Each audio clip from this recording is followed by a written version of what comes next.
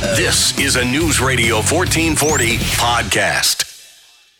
And good evening, everybody. Thank you so much for being with us here on Tactics, where speech isn't violence, tolerance isn't love, and disagreement isn't hate. Thank you for being with us this evening, and wow, do we have a ton of content to get to. I have no idea how we're going to fit it all into this show. We're going to do the best that we can. We may even have some spillover and have to do some of it tomorrow, but wow, we have a lot of show to do today. This is the Avengers Endgame of Tactics, at least for the news this week. I don't know about next week. It feels like each one is crazier than the next, but here we are. Let's see, we got Will Dismukes, the representative for the state of Alabama from District 88. He's coming up on the program after our first segment. We've got a fantastic chaplain's report planned. We have a daily dose of stupid that I think is one of the best ones that we've ever done.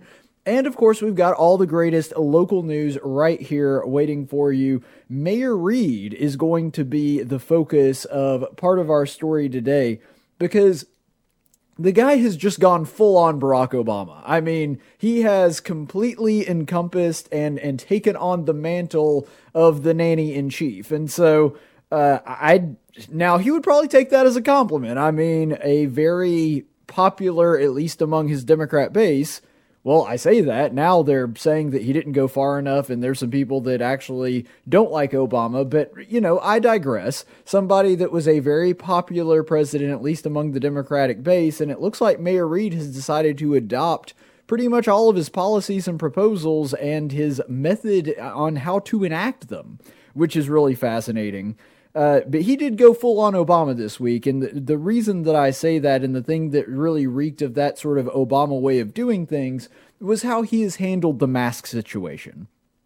So to give you a little bit of context, a little bit of background, for about 2-ish weeks now, and really probably longer than that, but 2 weeks is really when it sort of came to prominence, Mayor Reed has been threatening or suggesting, however you want to take it, I would see it more as a threat, but has been suggesting that because Montgomery's coronavirus numbers are pretty bad, and they are, not pretending that they're not pretending it's not a serious issue. There's a reason we continue to do our weekly coronavirus updates, and I continue to monitor it every day. I do take this thing extremely seriously.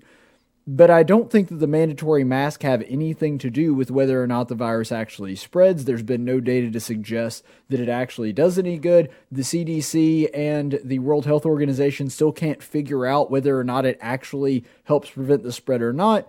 Nonetheless, Mayor Reed has been beating this dead horse for a while now, and he has talked about implementing it and bringing it before the city council, which I don't think the city council should do this. But I do think that it is within the city council's jurisdiction, it is within their purview, as it were, to at least handle this. If they are going to make a citywide ordinance for this, it of course does need the approval of the majority of the present members at the city council. Except that's not what happened. They did propose it. Mayor Reed did bring this forward to the city council. They did have a vote, and the vote failed. Because one of the members, if I'm not mistaken, Tracy Larkin, was actually not present. So what happened is there were 8 people voting, 8 city council members, and it was 4-4. And if you know your parliamentary procedure, a tie vote loses. Because a majority is 50% plus 1. You have to have at least one vote over 50% in order to attain a majority. That didn't happen. It was a tie, ergo the ordinance did not pass. Well, just a few hours after that, Mayor Reed decided, screw y'all, I'll do it anyway. Granted, he didn't say it exactly like that, but that's essentially what happened. He's like, well, I tried to do it by the rules. I tried to do it the way that you're supposed to do it and follow the law and actually go through the proper channels. But since you decided something that I don't like, screw it, I'll just go ahead and put it in as an executive order. Which, by the way, is pretty much exactly what Barack Obama did with DACA. You may remember with the Deferred Action Program, the one that was supposed to allow dreamers and allow illegal immigrant children, anchor babies, that kind of thing, that were not anchor babies, because anchor babies would, unfortunately, for some reason, under our laws, be considered citizens. they make the argument the Constitution demands that. I would argue that it absolutely doesn't if you read the actual intent behind the law and the senators that wrote it and passed it. But nonetheless, don't get off on that subject here, at least right now. What happened with Barack Obama was essentially exactly the same thing, where for about 2 years, Barack Obama kept insisting that Congress do something about the Dreamers. We got to draw up some kind of legislation for the Dreamers. We got to do something to protect the Dreamers, which, by the way, is at least an issue, despite me being very hawkish when it comes to the border. I understand that they didn't come here because of their own volition. It was something their parents did. They didn't really have any control over it. And so I at least understood that there's an argument to be made here. But when Barack Obama didn't get his way, he decided, all right, screw y'all. I have a pen and I have a phone and I'll just do it the way that I want to. I'll just ignore Congress and override all of you. And by the way, this is something that ironically, the Supreme Court, in its decision, the prevailing opinion, which said that, oddly enough, despite the fact that every single one of them, and this is according to Robert's opinion that he wrote, every single one of them are in agreement that Barack Obama did so illegally. That's in the Supreme Court decision that came out this week. That even though they, oddly enough, say that President Trump has to continue doing the DACA program, they all also conclude in their own opinion that it was somehow illegal.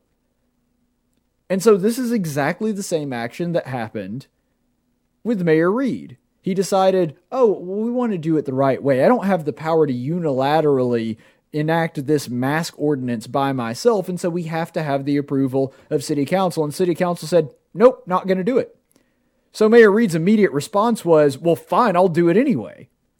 Well, then why did you go through all the trouble of trying to get the approval from the City Council? The same thing with Barack Obama. Why did you go through all the trouble of doing this through Congress? Remember that Barack Obama said multiple times, I believe the final count was like 22, 24, something like that he did not have the power to unilaterally do something to protect the Dreamers, and then decided 2 years later, after Congress hadn't done what he asked them to, you know what, I'm just going to decide that I do. That's exactly what he would have decided. And that's what Mayor Reed did too. He said, well, I have a pen and I have a phone and we're going to go ahead and make some calls and get it done.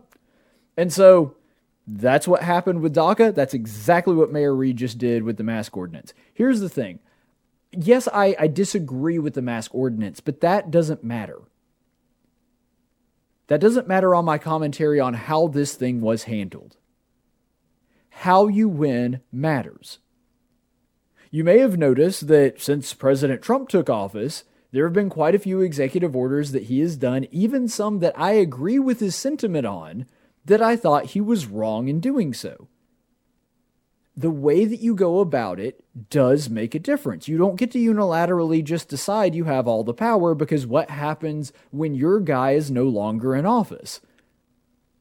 We have these things, we have these systems put in place for a reason, and if they aren't there for a reason, then why do we have them in the first place?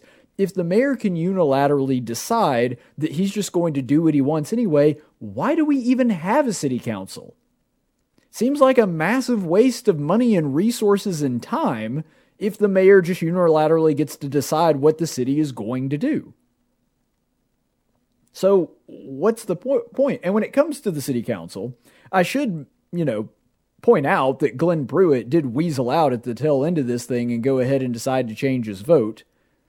But he did that after the vote was already taken. So the ironic thing here is, when it comes to Mayor Reed, he could have easily just played by the rules and waited another 24 hours, called an emergency session of the city council, had them all meet again, take another vote, and then his ordinance would have passed 5-3.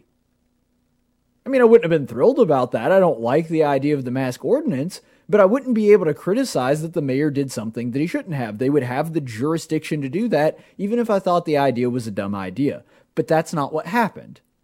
Mayor Reed, if he had had an ounce of patience, would have actually gotten his way doing it the right way, instead of showing himself to be the authoritarian that he is.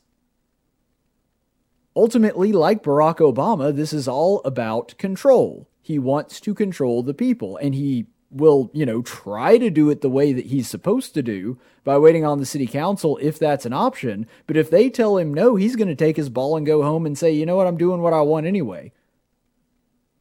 Which defeats the purpose of having a city council. I got to tell you, if I were Glenn Pruitt, even if I somehow changed my mind on the mask thing, I believe I would have voted no just to spite Mayor Reed after that. I mean, if there's a bigger middle finger that a sitting mayor could give a city council than to just say, you know what, your vote doesn't matter, I'm doing it anyway. I don't know that there is one that's a bigger middle finger to the city council than that. As a city council person, I wouldn't have changed my vote if nothing else just because of that. I can't believe it. But just like Barack Obama, Mayor Reed believes that the ends justifies the means, that it doesn't really matter how he gets his way as long as he gets his way. Ultimately, that's the kind of person that he is, just like Barack Obama. Now, another thing that is an aspect of this, we now know that he never really believed that the curfews that he had put on the city for over a month were actually doing any good or helping stop the spread of the coronavirus. So that curfew lasted, 2 months? And it now just got lifted, and his reasoning, his rationale for lifting it is that it's no longer needed because we have the mandatory mask ordinance. And by the way, this is something that was a talking point for him over the past week, that he was essentially using it as a bargaining token to say that, well, if you guys do the mask thing that I want to, I'll just ease off on the curfew and I'll go ahead and lift that. This is so ridiculous because it shows that even Mayor Reed never believed that it was actually an effective measure in stopping the coronavirus, which is what I was arguing from the very beginning, since day one. Even back when everybody was legitimately concerned about this thing becoming the next Spanish flu, and it was going to be another nationwide, worldwide pandemic that was going to grind everything to a halt, I still said that the curfew did more harm than good. That it wasn't going to actually do anything to stop the spread of the virus. And I said at the time that Mayor Reed doesn't believe that either. That curfews 9 times out of 10, actually far more than 9 times, 99 times out of 100, when a government official, whether it's a council, whether it's an individual like Mayor Reed, when they enact a curfew, 99% of the time, it doesn't do anything to help. It is merely a political tool for politicians to say to the people, look, we're doing something. Doesn't matter that it doesn't actually help the situation that we're in, we're doing something, and that's the way that they sort of signal to the people, hey, we're at least trying to do something in this sense to solve this problem, whether it's a pandemic or a recent natural disaster or whatever. We're trying to do something in order to fix it. Because they're almost always completely useless. And they were certainly completely even more than useless in this one. They were actually contributing to the problem by compressing the amount of time that people had to go out in public. So it actually made the spread of the coronavirus more likely instead of less likely. But I digress. We've already gone through all of that. That was a segment from a couple of months ago. If you want to check it out, feel free to do so on my channel. But nonetheless, apparently, this is a pretty good signal that Mayor Reed knew that and believed it all along. I said at the time, Mayor Reed didn't really think that the curfew was actually doing any good. He just confirmed what I predicted. Because if so, why would you use it as a bargaining token? Right now, months after, because remember when this curfew started, Montgomery County and the surrounding areas had the lowest rates of transmission in the state. Especially in comparison to places like Birmingham, Shelby County, Mobile, Madison County. We were among the lowest in the state. And yet he enacted this curfew anyway. Now, months later, we have one of the highest per population transmissions in the state. And yet now he's saying, we just don't need the curfew. Well, if we were trying to put all the measures in place that would help with that, wouldn't now kind of be the time to do that? Now, don't get me wrong. I'm not in favor of him keeping the curfew. I thought it was a dumb idea from the beginning. But the point is, even Mayor Reed doesn't believe that, because if he did, there is absolutely no way he would let up when the virus is at its worst. And furthermore, if the curfew was doing so much to help prevent the spread of the coronavirus, how did we get to the point to where we have one of the highest rates of confirmed cases in the state? How did that happen if we had a curfew in place this whole time and many of the other cities in the Yellowhammer State didn't? It goes to show that the curfew was completely worthless and meaningless. And even though Mayor Reed knew it was meaningless and knew it was worthless, he arbitrarily held it over people's heads so that he could get his way on the mask ordinance. This is an incredibly narcissistic, power-hungry person. I mean, if Mayor Reed can really look at that and go like, look, I know the curfew's not like actually doing anything, but you know what? I'm just going to keep it on you until you give me your way, until you give me what I want, until you give me the mask ordinance. That's just going to stay here until you do what I want. It's just mind-blowing. But that's where we are. He promptly removed it as soon as the mask thing was given in exchange for that. And the real reason, the real explanation is he just didn't believe it in the first place. This is the explanation that he gave. This is the reason that he justified lifting the curfew. So he says, and I quote, "The curfew was implemented to prevent groups of people who were not abiding by social distancing guidelines from gathering in the evening and unknowingly spreading the virus." Right, because the curfew knows, the virus knows what time of day it is. It knows that after 10 o'clock, it's got to infect everybody in there. But before 10 o'clock, it knows to stay back. Absolutely stupid. But anyway, he says, "We believe if everyone observes our requirement to wear a face covering while in public groups of 10 or more people and follows the safety guidelines from Governor Ivey and the Alabama Department of Public Health, we will accomplish our ultimate goal and limit the spread of COVID-19. So a couple big points in that. First of all, the goal was never to stop the spread of COVID-19. The goal was always to flatten the curve. That was the purpose of the shutdowns in the first place. I've done that 1,000 times on the show. Not going to go into super deep detail, but on its surface, just giving you the rationale, the reason that that is incorrect. So the second part of this, which really cuts to the heart of the matter, if you're trying to stop the spread, which is his stated goal in his statement, which do you think is more likely to do that? Is it scenario A, a bunch of people meeting together in the dead of night in groups of 10 or more after 10 p.m., which is supposed to stop, but Mayor Reed is saying, but as long as they're wearing masks, it's cool. That, or 2 or 3 people walking by themselves in the sunlight down in downtown Montgomery. Which one do you think is more likely to transmit the virus? I'm going to go ahead and guess it's the one where people are in the middle of the night hanging out in groups of 10 or more in an enclosed space, not when the sun is outside, which this ordinance does affect. If you're walking by yourself, not near anybody, just walking down the street downtown, all of a sudden you're in violation of the mask ordinance.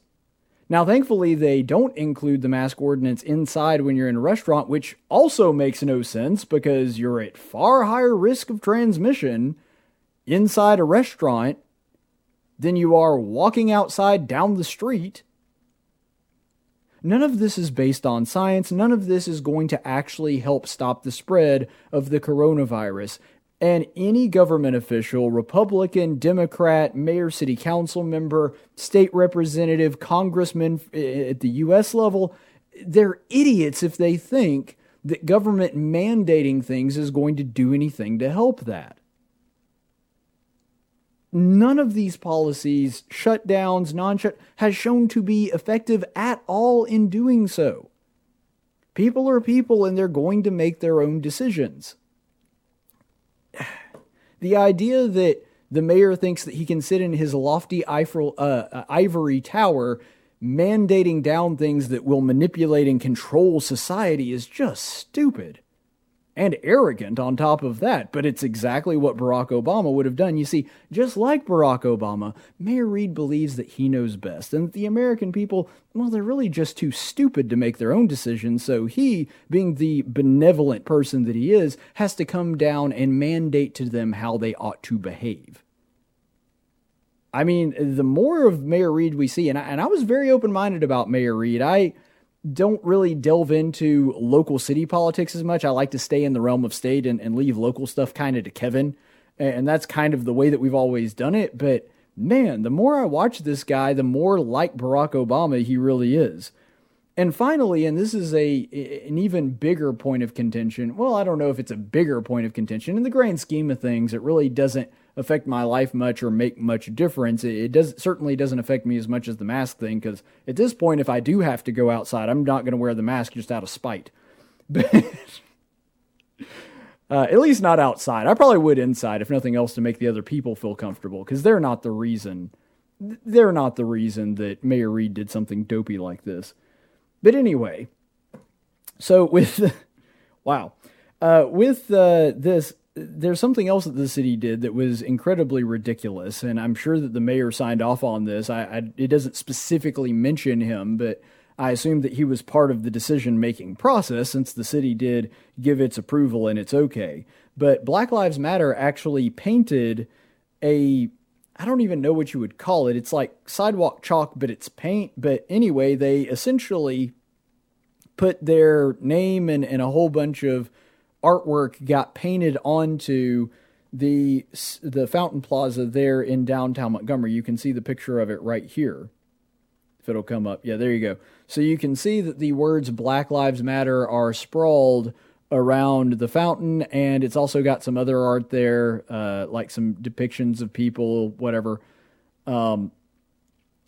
This is one of the most ridiculous things that I have ever seen, and it does really go to show where the city and the mayor's allegiances lie, because this was done in honor of Juneteenth, which, by the way, I think Juneteenth is a good thing. I think that we ought to celebrate it. Ilhan Omar, who is about as politically different from me as humanly possible, made a tweet on Juneteenth about how it ought to be a national holiday. And I said, hey, look, Ilhan Omar actually said something I agree with. Good for her.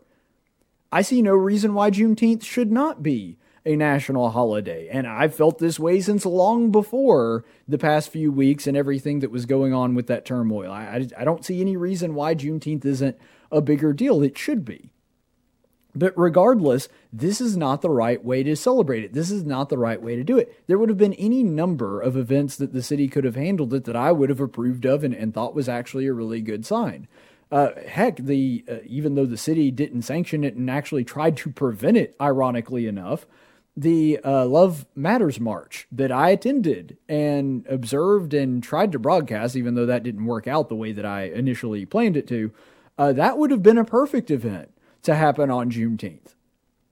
Showing a unison, a reconciliation, really sort of driving home the message of it's what's inside that matters and skin color is irrelevant. That should have been what we did. This is the opposite of that. And, of course, the name itself is innocuous because the words Black Lives Matter, well, who's going to disagree with that? Of course, Black Lives Matter. Now, I think that it's not the best way to message it because it should be all lives matter. Because when you say Black Lives Matter, it somewhat implies that other lives don't matter. So, for example, if I were to say White Lives Matter, people would automatically assume that I was some kind of racist. And, let's be honest, most of the people that use that expression are. Usually when that happens, it's a white supremacist or something like that. It should be all lives matter because color doesn't matter. Every human life is valuable. Each human life is made in the image of God. And because of that, we esteem each equally and ought to. Black Lives Matter somewhat implies that Black Lives Matter and the others do not. And so I don't agree with the messaging, but the words themselves, if you're looking clearly at the denotation, not the connotation, the denotation strictly, that Black Lives Matter, well, nobody's going to disagree with that. That's something that everybody can get on board with. The reason that there is such a disdain from people on the right, like myself, for Black Lives Matter is not only, the denotation, but the connotation that comes with it, and also the organization at the national level itself, because Black Lives Matter isn't just a slogan, it is also an organized group of people that have funding, they have a website, they have local chapters. It's like the NRA, for example, another political activist group. And that's one of the things that is so ridiculous about this. Would everybody be on board with, for, let's say, tax day, April 15th, that the Tea Party just paints taxed enough already on the Fountain Plaza there in Montgomery? Well, I would think not. That's a public space, and you're using a public space sanctioned by the city in order to make a political statement. I would think that that would not be allowed.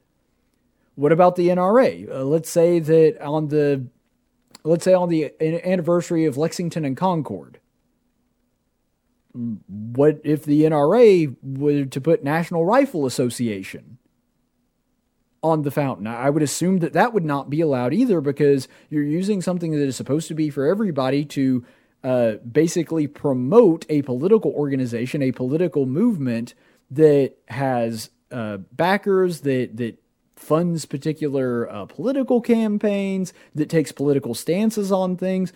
That's utilizing public resources as a form of political speech, which is something that is not supposed to be done.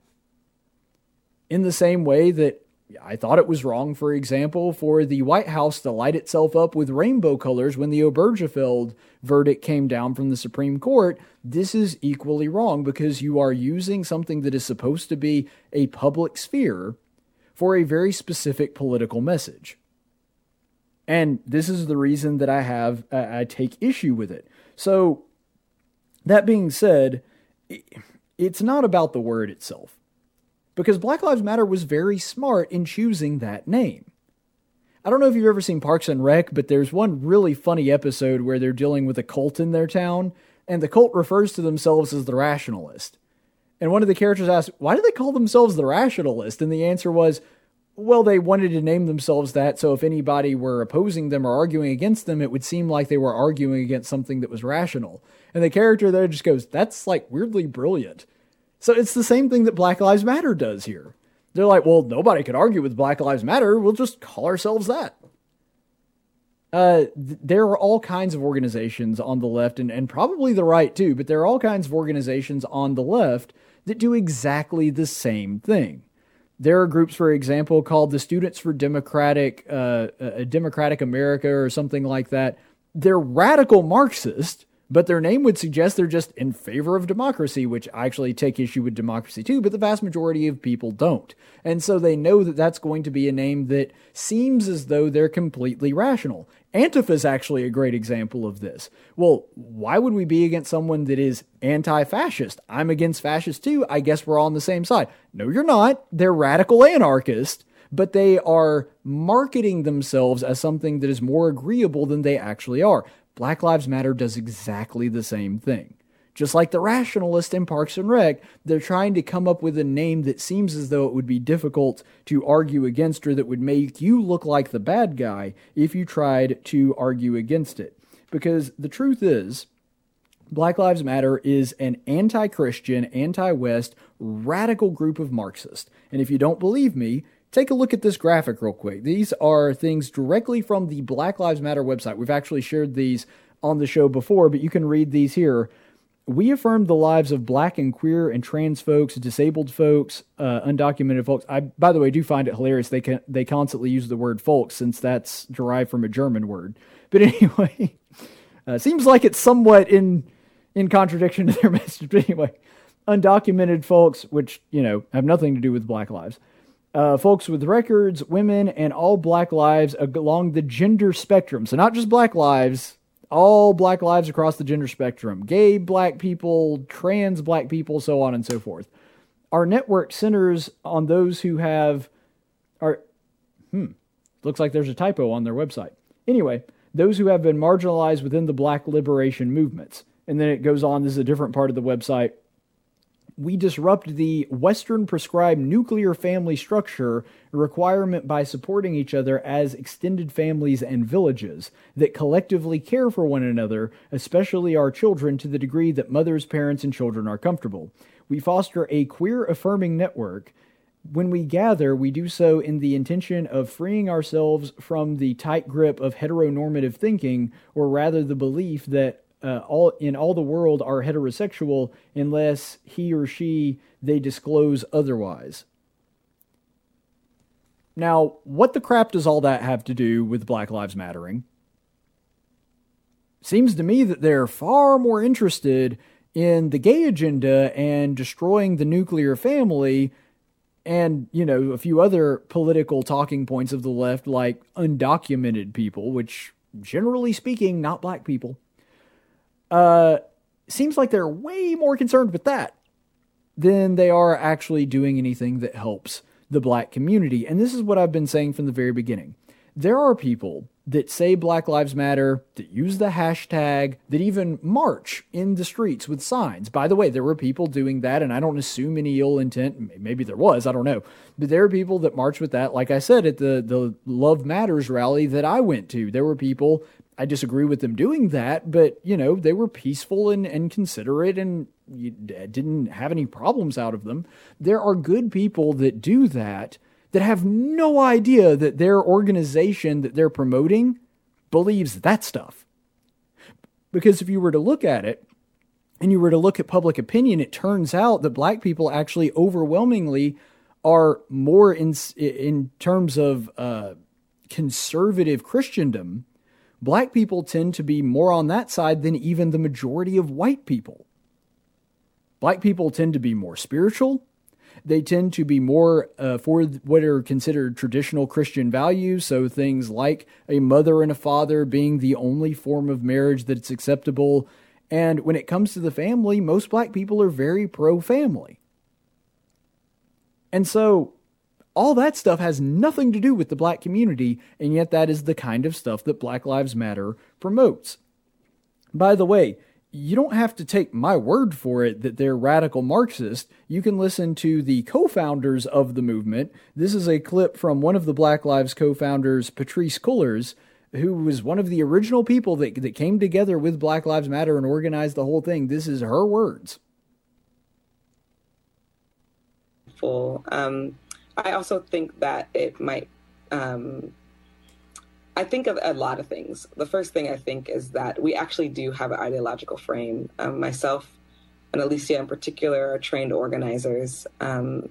We are trained Marxists. We are super versed on sort of ideological theories. And I think that what we really try to do is build a movement that could be utilized by many, many black folk. Now, I want you to notice something there. It wasn't just that she said that we're trained Marxists. She specifically said that we're very, very well versed in the ideology, we're very well versed in how to implement that, and we want that to be utilized by black people. They are Marxist, and they want to use black people to spread Marxism. That is their plan, according to the co-founder of Black Lives Matter. And by the way, you may notice that she said me and Alicia specifically. The Alicia that she's mentioning is Alicia Garza, another co-founder of Black Lives Matter, who she is also asserting in that clip is a very well-trained Marxist that wants to use that and implement that in America and use black people to spread that and to do so. These people have been pretending to be something that they are not and have gotten wide support. I mean, if you're looking at public opinion polls, the most recent one, and this shocked me, is that Black Lives Matter has an approval rating of over 60%. So if there were an election held today and Black Lives Matter was on the ticket for president, that means that Black Lives Matter would be the president of the United States by a landslide. It wouldn't even be close. They'd close down they would close down all the media predictions at like 9 p.m. because it was so clear who was going to win. And so this is where we're standing right now. Black people are being used as pawns and being duped by this organization to bring in a whole bunch of political stuff that they themselves do not agree with. That demographically as a whole, they tend to not agree with. And this is what's going on here. And another thing, they basically become nothing but a mere fundraiser and a branch of the DNC. And again, you don't have to take my word for it. This is a clip from a researcher who works at The Blaze. His name's Jason Buttrill, and you can see some of the research that he has here. So he did some digging to find out where all the donations that are currently being given to Black Lives Matter, and man, have they been doing an awful lot of fundraising here lately in the past few weeks. And this is what he came up with. When you click to donate to Black Lives Matter, it takes you to Act Blue. If donated money goes unclaimed, Act Blue disperses that money however they want. These are their top expenditures so far in 2020. And for those of you that are listening on audio only, that list goes Bernie 2020 at about $186 million in donations. After that, Biden for president. After that, Elizabeth Warren's presidential campaign. After that, Pete Buttigieg's campaign. After that, Democratic congressional campaign, which is sort of a conglomerate of all the Democrat congressional campaigns. It just sort of delves it out to people that they think it can be most used for. Amy for America, I assume that's Amy Klobuchar. Friends for Andrew Yang, again, another Democrat candidate. Democrat senatorial campaign, again, same thing as earlier, just for the Senate instead of the House. And then Democratic National Committee, so literally about $30 million gone directly to the DNC. And then Amy McGarth for Senate. Yeah.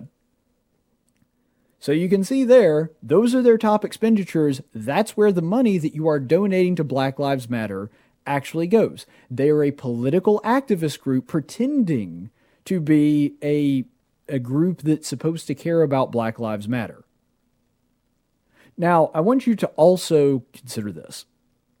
When it comes to groups like, for example, one that I'm a member of, the NRA, they do give money to politicians that they believe are going to enact their policies, and that's fine. The thing is, the members, as a general rule, they all know that.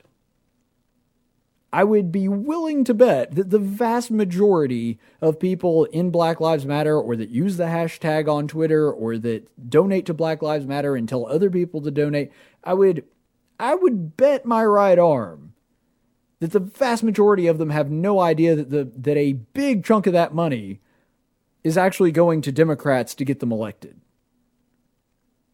I mean, they probably think it's going to like urban schools or something, but it's not. At least a big chunk of it is not. And we actually found out recently that a very, very large percentage of the donations are going to travel expenses and speaking arrangements for people in Black Lives Matter as well. And so they're actually cashing in on the movement on top of that and making themselves rich. But ultimately, since, this has kind of been our theme for the day, like Barack Obama, Mayor Reed believes that we need to punish our political enemies and reward our friends. Because like I said earlier, do you think Mayor Reed would have signed off on the Tea Party doing the same thing to the fountain with the words "the Tea Party" on it on April 15th? I'm going to go ahead and guess no. Would he have done the same thing for the NRA on, the Bill of Rights Day or something like that? I'm going to go ahead and guess no. There are clearly political favorites that get favors done for them by the city government that would not be allowed by other political groups. And by the way, I'm not jonesing for Mayor Reed to do that stuff. I'm not saying that I want the Tea Party to be allowed to do that. I'm merely pointing out the double standard. That there are certain political groups that Mayor Reed likes and certain ones that he doesn't, and the ones that he likes get to do a whole bunch of crap that the ones that he does not like, that they're not afforded. And so he's very Barack Obama-esque in that sense as well. But here's the thing that I think is most like Barack Obama about Mayor Reed. I think ultimately the thing that is one of the most defining traits of Barack Obama and Mayor Reed that sort of connect the two is that just like Barack Obama, when it came to the city of Chicago, Obama just saw that city as a stepping stone. That was nothing but a launch pad to get him to a higher political office. And based on everything that I'm seeing, especially with the way that he interacts with the national media, Mayor Reed is doing exactly the same thing. Now, maybe he's going to try for something at the national level, since it's kind of hard to get elected as anything statewide, at least in the state of Alabama. So he would probably have to try to springboard straight up to the nationals, which, by the way, is what Barack Obama did. You notice that when Barack Obama became senator, and then after, half a term becoming, a little more than half a term becoming the president of the United States, you'll notice that there's still a whole bunch of poor black people in Chicago, and it's actually probably worse than it was when Barack Obama left the city of Chicago. That all that city's problems, if not more, are still there. The problem stayed, Barack Obama left. It was not something that Barack Obama was looking at fixing. When he was a community organizer for the city of Chicago was awful before Barack Obama showed up. It remained awful long after he left. And believe me, that when it comes to Mayor Reed, Montgomery is going to be exactly the same thing. He views the city of Montgomery as nothing but a springboard to further his political career. And every action that he's taken shows that that's kind of the way that he sees it. Just like Barack Obama saw Chicago, that's what Montgomery is to Mayor Reed. Now, I don't think that Mayor Reed's going to be president of the United States. I don't think that he's nearly as eloquent or as clever as Barack Obama, and I don't think that we could see him get propelled to any real national fame. That's just my opinion. Maybe I'm wrong.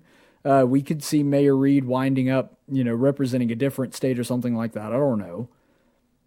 But either way, they still view the city that they're in the same way, as just a launching pad to get them to where they actually want to go. They're not really all that interested in doing things for the people of the city. They're just trying to move up and move out. And unfortunately, that seems to be the way that it is. All right, so we have covered a ton of ground here, but we've got even more to cover, because coming up in just a minute, Will Dismukes, who has found himself embroiled in a controversy over the Confederate statues, Confederate monuments, and his stance on that, he has something to say about that, and that's coming up right after this break. This is a News Radio 1440 podcast. And welcome back, everybody. Thank you so much for being with us through the break. So, I apologize. I shouldn't have promoted it when I didn't realize what time it was. We're a little bit late today, so we're going to have to postpone the Will Dismukes interview until tomorrow. That is coming up. I promise we'll get it done tomorrow. I'm sorry I shouldn't have promoted it when I didn't realize how late we already were in the show, but don't worry. It's coming up. I promise we will have it for you. Look forward to it in the future, and be sure to tune in tomorrow as a result of that. All right, that being said, let's go ahead and go to our daily dose of stupid. That was stupid. I know it was stupid. Really stupid. Hey, I just said it was stupid. And for today's daily dose of stupid, you may be sitting there and thinking, okay, well, Caleb's going to do the daily dose of stupid, and he has a soft spot in his heart for the stupidity of Alexandria Ocasio-Cortez, so this one's got to be on AOC congratulating China on buying up a whole bunch of tickets and sabotaging Trump's rally, despite the fact that if that actually had happened, and there's still some debate as to whether that's what actually happened or not, that would essentially mean a whole bunch of Chinese people donating to Trump's campaign by buying the tickets. But no, that's actually not what I'm going to be discussing. You're like, okay, well, if that's the case, then it's got to be Joe Biden having no freaking idea what Juneteenth is. That when asked a question about it, he responds with something about the massacre at Black Wall Street, which is not what Juneteenth is at all, not even close. It's got to be that, right? No, actually, it's not that either. For any of you that really know me, you know that when there's something talked about the Bible and it's incredibly stupid, I gotta jump to that no matter what else is going on in the news. And that is a case of what has happened today.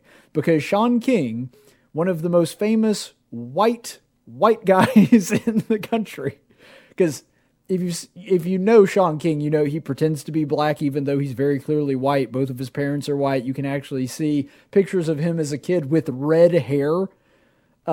So anyway, Shaun King, who pretends to be a black guy but isn't, he's apparently also pretending to be something that he's not, on top of pretending to be a black person when he's not. He's also pretending to be a theologian when he's not, trying to give some explanation about Jesus. And this whole thing erupted because he was engaged in a discussion.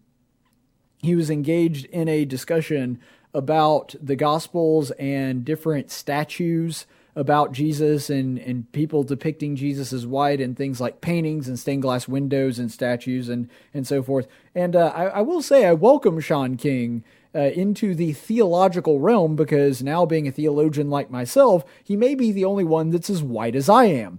But anyway, I digress. He jumps into this realm very clearly having very little, if any, knowledge about the actual biblical narrative, and that shows off in the tweets where he's arguing that we should just be getting rid of all the statues. So when we were talking about this back in 2015 and having this discussion and saying, okay, where does it end? Where does this whole thing stop? Are we going to be tearing down statues of George Washington and Thomas Jefferson? And they said, no, that's crazy. That's ridiculous. It's not going to go to that extreme. And of course it did. And we also said things, well, are you going to be coming after people that were even just good white people that were trying to, actually Jefferson and Thomas also tried to end slavery as well, but they ignore that little tidbit. What about people that actually ended slavery, like Abraham Lincoln? No, that's insane. We would never want to take down statues of Abraham Lincoln. Well, now, we didn't even think about this one, guys. I think the conservatives really dropped the ball here, because we never even contemplated they would be saying, hey, let's rip down all the statues of Jesus. I mean, this really shouldn't surprise us. A bunch of communist Marxists, they tend to be pretty antithetical to the church. If you know anything about the history of, example, the Soviet Union, Nazi Germany, they always wind up doing this eventually. But the point is, at least right here, that they've decided, yeah, we just need to tear down the statues of Jesus. And Shaun King sort of articulating this point in these tweets. So here's famous white guy Shaun King. And in this tweet, he says, yes, I think the statues of white European they claim is Jesus should also come down. They are a form of white supremacy, always have been. In the Bible, when the family of Jesus wanted to hide and blend in, guess where they went? All caps, Egypt! Not Denmark. Tear them down. So that's Shaun King's take on whether or not they should be tearing down statues of Jesus. Here's the thing that I find a little odd about this. Granted, I'm not really a fan of the depictions of Jesus in statues and paintings and that kind of thing in churches anyway.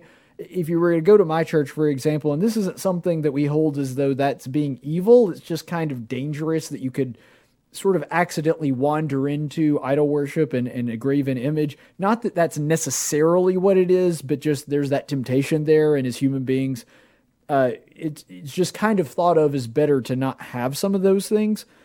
But I don't think that that's necessarily what these churches are doing.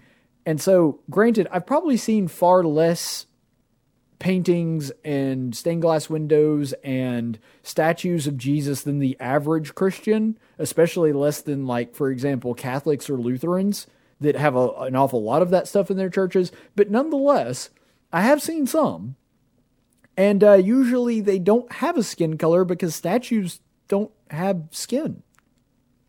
In the same way that the statue at the Fountain Plaza there in downtown Montgomery where Rosa Parks stood, they have a little statue of Rosa Parks. And it's made of bronze or brass or something. And it's not black. It doesn't look anything like her skin tone because statues tend to be made out of a material and they don't like paint over the statue afterward to make it look like the person's skin tone. So that's one of my big questions is with a lot of these statues, how does he even know that they're white? Like if it's just a statue of traditional Jesus, like, you know, the Rio Grande statue or something like that, I can't tell what Jesus' skin color is supposed to be because it's just a statue made out of a material. Now, in that particular example, it happens to be white and even whiter than I am because it's like some kind of marble or something. But so is his hair, and so is his clothes and his hands and everything else. Like, it's not meant to depict a skin tone. Just like that bronze statue of Rosa Parks is not supposed to be depicting a certain skin tone. And so this is a really weird case to make with statues, because very few of the statues that I've seen, you could even really sort of decipher what the race of the person being depicted even is. You certainly wouldn't be able to tell, for example, that Rosa Parks is black if you didn't know who she was and just looked at that statue that's there in the city. But I don't think that's wrong to do. That's just how statues are. But nonetheless, this is the case that he tries to make. But where I really get tickled is where he's trying to make biblical points and trying to delve into the scripture and what they say. He's like, where did they go when they wanted to blend in? They went to Egypt. Okay, a couple reasons why that's wrong. First of all, they weren't going there to blend in. That was not the purpose of going there. See, the thing is, Herod was not looking specifically for Mary and Joseph and a baby named Jesus. He was killing people en masse. And so when they fled, where they fled really didn't matter as long as they were not in Judea. Herod's rule killed all male children of the Jews under the age of 2. It was indiscriminate. He wasn't specifically looking for Joseph and looking for Mary and looking for baby Jesus. He was just trying to destroy everybody because he didn't know where they were. And so it really didn't matter where they fled to. I don't know exactly what the status of Denmark would have been in the first century, but if they had fled to Denmark, even though that would have been a really long ways away, even if they had gone to Denmark and then come back, the result would have been exactly the same. They weren't blending in, they were just going to a jurisdiction outside of Herod's influence and power, and really anywhere would have sufficed. Where they were going didn't matter as long as they were not in Judea until that time had passed and Herod had died off and was no longer looking to kill Jesus. That's all that was happening there. The color of the people that they went to stay with made absolutely no difference in that scenario whatsoever. So while it's probably true, and I've said this on my program many times, that the depictions of Jesus that are usually given with him as a white guy with flowing locks of hair and a long beard and in this incredibly clean white robe for a dude that spent all his time on the road walking around in desert country, those aren't correct. I'm not claiming that they are, but Shaun King's rationale is so bad that you've just got to point it out. The thing is, only an imbecile could claim that the depictions of a Jesus statue are for white supremacy. If there was the entirety of Western culture that is built on the idea that all men are created equal, specifically here in America, but even more broadly, that is a biblical Jesus idea. A person that is following the teachings of Christ cannot possibly be a white supremacist. Those are mutually exclusive positions. You either are a white supremacist or you are a follower of Jesus. Now, you could be neither of those things, but you certainly can't be both of those things at once. And so the idea that people are erecting giant Jesus statues and that's a form of white supremacy is just laughable. I mean, I'm sure that not every single person that put up a Jesus statue or has a depiction of Jesus is necessarily a good person or necessarily above reproach. I'm not suggesting that at all. But the idea that the world with lots of Jesus statues, and when a person is putting up a Jesus statue, they're doing so because of white supremacy is just stupid. Anyway, so here's another clip, a follow-up tweet of Shaun King trying to make this case again with stained glass windows and the like that also show this depiction of the quote-unquote European Jesus. And he says there, yes, all murals and stained glass windows of white Jesus and his European mother and their white friend should also come down. They are a gross form of white supremacy, created as tools of oppression, racist propaganda. Man, this guy can't even speak in full sentences. They should all come down. So Shaun King there trying to explain. Now, I have to at least say that depictions of murals and stained glass windows, at least you can kind of tell what a person's race is when you do that, because there is some skin tone that goes into that, and at least in some works of art, and so that does make a little more sense than the statues. But nonetheless, when it comes to this is so ridiculous. Like I've said, Jesus probably had more of an olive skin tone, probably closer to what we would see as modern Arabs, probably a little bit lighter skin, but not by much. Something, kind of a Mediterranean look. But does anybody really believe that the reason that Jesus is often depicted as a white guy is because of some kind of white oppression? Or is it more likely that a lot of the art that cropped up that became popular for depicting Jesus happened, Renaissance to pre-Renaissance, and mostly took place by and large in Europe? That's the reason. From the art of the Middle Ages and then fast forwarding into the Renaissance, the classical period, that kind of thing, a lot of those depictions that were popularized and became what most people thought of when they thought of a depiction of Jesus, that came from then. It wasn't like a bunch of Italians got together and was like, hey, you know what we should do? We should paint Jesus as white to keep the black guys down. They were living in Italy in the 1400s.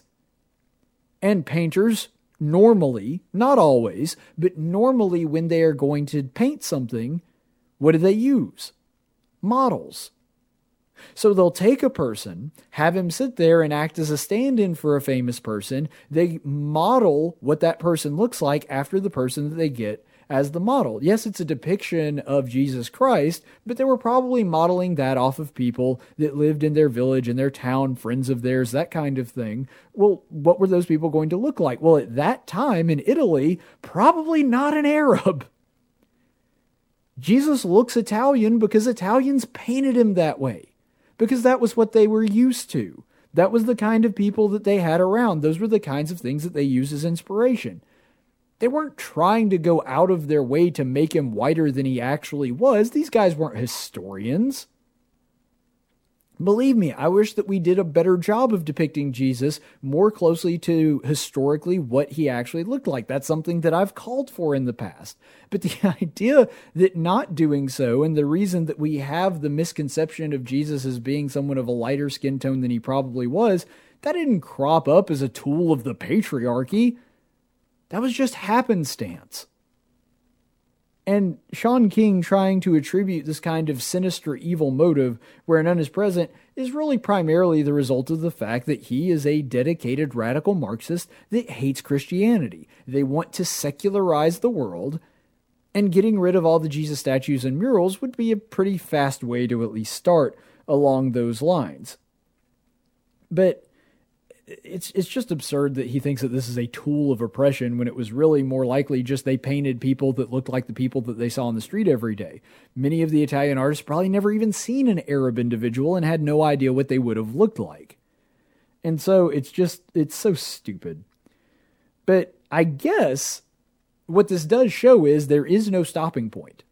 So it wasn't that they were going to tear down all the Confederate statues, get rid of people like Lee, even though Lee was an abolitionist, get rid of people like Stonewall Jackson, even though there's pretty good evidence that Stonewall Jackson was not a racist, but just get rid of everything involved with the Confederacy. And then, well, okay, that's not enough. We'll get rid of anybody that owned slaves, even if they freed their slaves and advocated for everyone else freeing their slaves, like Thomas Jefferson, like George Washington. And okay, we'll just also get rid of like Teddy Roosevelt and Ulysses S. Grant, who actually fought to free the slaves, and, people like Christopher Columbus. Just basically, it seems as though the only thing that they want to get rid of are just statues in general.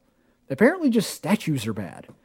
Because here are statues depicting an actual perfect man that his entire life never advocated any person, regardless of their race, taking advantage of anyone. A guy that actually built bridges across racial lines, especially when it came to people like the Gentiles and the Samaritans.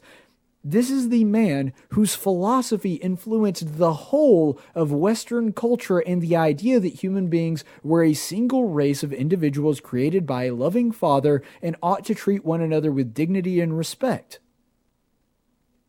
The whole of Western culture is built on that idea. And yeah, we didn't always get it right, and it took us a long time to get to where we are.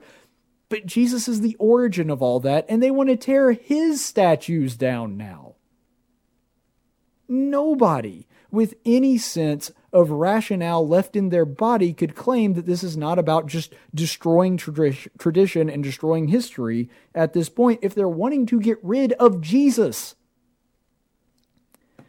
Look, if Shaun King finds the white depictions of Jesus, and there are several of them, I'm not pretending that there aren't, but if he finds those so offensive, maybe he should just do exactly the same thing that he does every single morning when he walks into his bathroom and looks in the mirror. Sees a white person and pretends that they are a black guy. Seems to me that would solve all the problems, that Shaun King could just pretend Jesus, even though he's depicted as white, is black, just like he is white and pretends that he's black. And that would solve all the problems. Shaun King's happy, everybody else is happy. I don't know. It seems like a good solution to me. But here's the bottom line. And this is more important than anything else that I have said in the Daily Dose of Stupid up till this point. What did Jesus actually look like? I don't care. Not at all. Not one iota. If I saw an actual photograph of Jesus Christ, I wouldn't care what it looked like. The only thing that the Bible deems important enough to include in the Gospels, well, actually not in the Gospels, this is in a different passage of Scripture, but from people that actually knew him.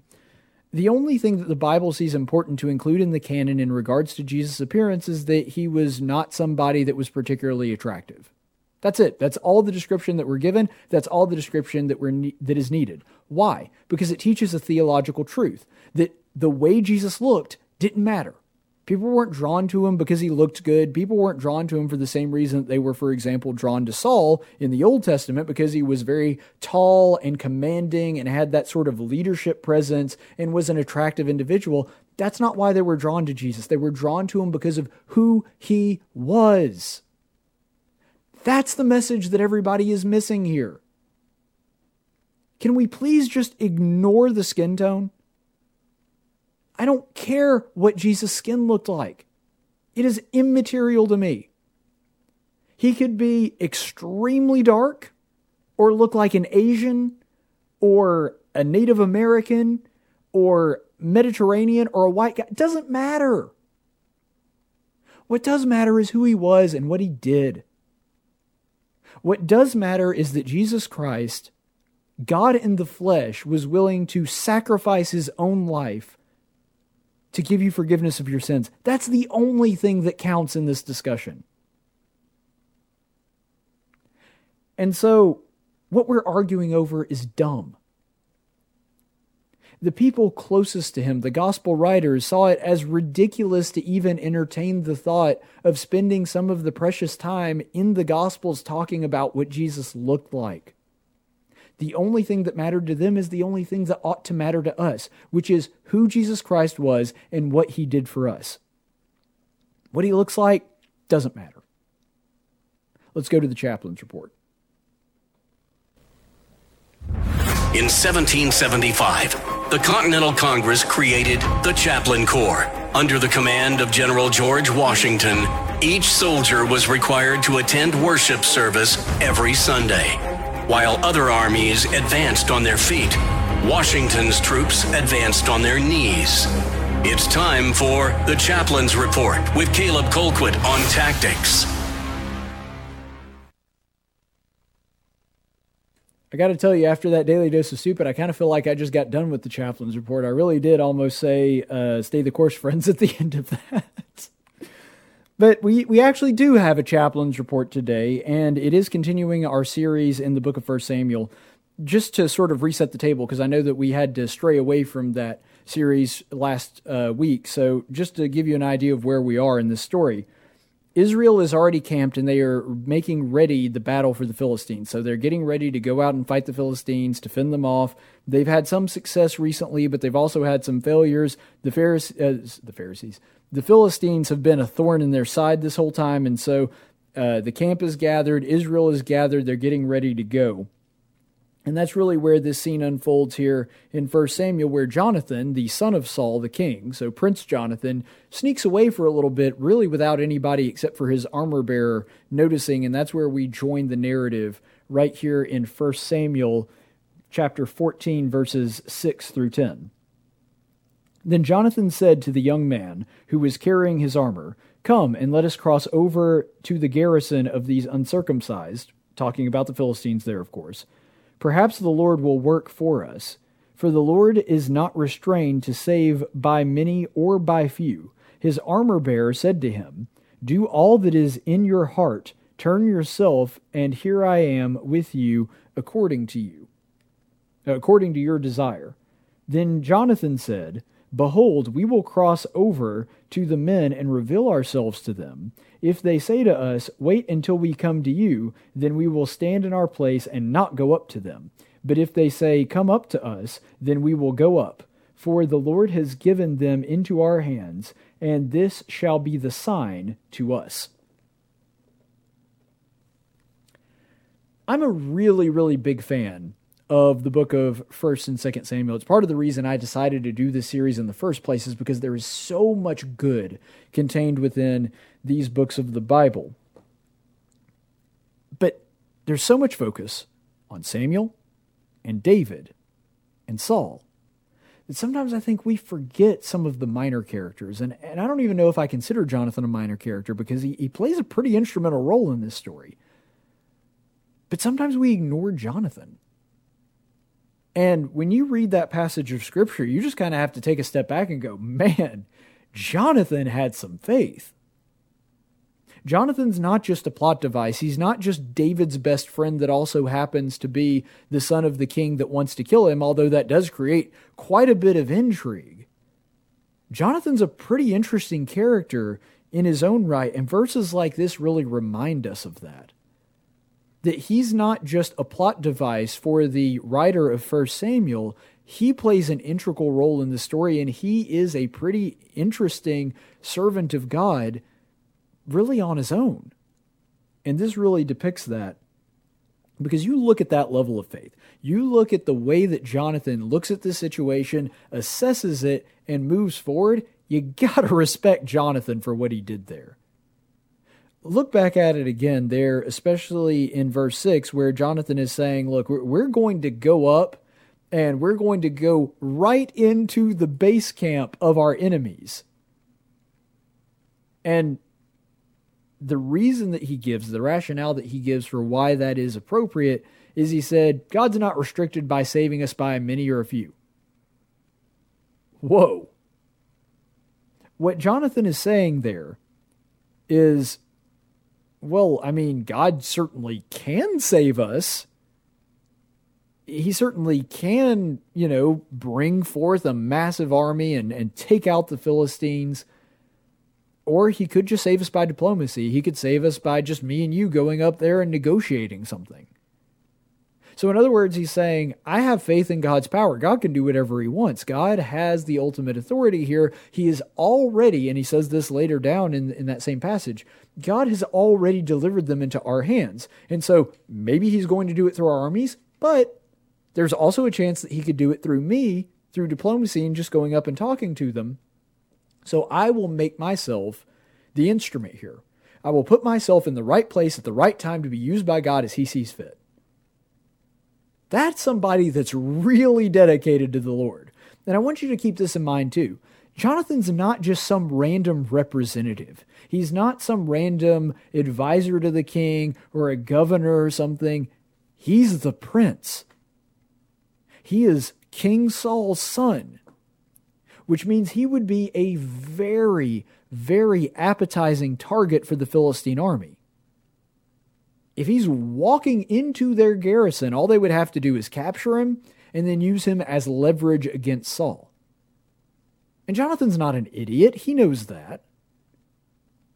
But he has such confidence that God is going to deliver Israel that he says, I want to put my place in the right place I want to put myself in the right place at the right time to be used by God as he sees fit, and we're going to go ahead and do this. And his armor bearer is so impressed by this, he's like, all right, well, do whatever you want, and I will follow you. So his armor bearer had quite a bit of faith in Jonathan and in God as well. But you have to also remember that that's even more courageous and even more amazing when you consider the scenario. Because not only is he the prince of the enemy to these Philistines, but they were Philistines. It's not like he's fighting a war like the British and the Americans, where both sides are civilized and they might negotiate a soldier return or something like that. There was no Geneva Convention to protect Jonathan from being tortured or killed or worse. I mean, keep in mind that we read just chapters earlier in 1 Samuel about the Philistines, this same group of people taking people and decapitating them and displaying their heads as trophies. I mean, all kinds of horrible things. And Jonathan knows all this. And he is so incredibly fearless because he has complete and utter confidence that God is going to deliver him, that he does this anyway. That's an incredibly impressive young man. And frankly, it's easy to see why he and David got along so well, because they thought the same way. They had the same priorities, and they had a very similar faith in God. Because doesn't this sound like something David would do? Because I got to tell you, to me, this sounds almost like they switched the names here and accidentally said Jonathan instead of David. This is a very David-esque thing to do. And so it's not hard to see why they became such good friends, because he is choosing to walk into the belly of the beast as Israel's representative and walks with no fear. That's an impressive thing to do, and something that I hope to emulate in my own life. That when he says, the Lord has already delivered our enemies into our hands, we don't have to worry about it. We will be fine, and I'm going to make sure that I'm in the right place to do what God wants me to do. That's something that we should want every single day of our lives. That's something that we should try to implement. We should walk through life going, you know what? I need to be in the right place to do what God wants me to do. I need to put myself in positions to where God can use me. And now, I won't spoil it because we'll be going over that tomorrow, but that's exactly what God did. God used Jonathan and his courage and his fearlessness. He used Jonathan in a way to bring about the change that his father, I don't know, maybe could have. Maybe they would have won the battle. But God's power was so absolute, and God, because he involves himself in the lives of men through providence, he uses Jonathan as his tool to do the right thing because of his faithfulness, because of his courage. And the thing is, we should all be just as willing as Jonathan to be instruments in God's plan as well. And sometimes that takes different forms. Sometimes it's just putting ourselves in the way of somebody so that we can teach them the gospel. Sometimes it's putting ourselves out there and actually preaching to the public. Sometimes it's with other Christians. Sometimes it's with a friend that we know is having some trouble or struggling with something, and putting ourselves in a position to where we're available to be used as God's instrument to keep them on the right path. So there's millions and millions of different possibilities and ways that we can do this. But the point is, Jonathan made a conscious effort to do so. He believed that the battle was already decided, the battle was already won, that God was going to win anyway. Just let me be used as a tool in God's ultimate plan on that. That's something that we should be striving for as well. So as we go throughout this week, as we're starting here, let us make it a point to put ourselves in positions to be used by God as an instrument of his will, just like Jonathan did. And sometimes it's going to take some real courage. Sometimes it's going to put us in positions that we will not be comfortable in, just like Jonathan was doing here. But ultimately, it's worth it. And ultimately, that kind of faith is going to lead us to be a person like Jonathan was. Stay the course, friends. Tactics with Caleb Colquitt. Only on News Radio 1440 and NewsRadio1440.com.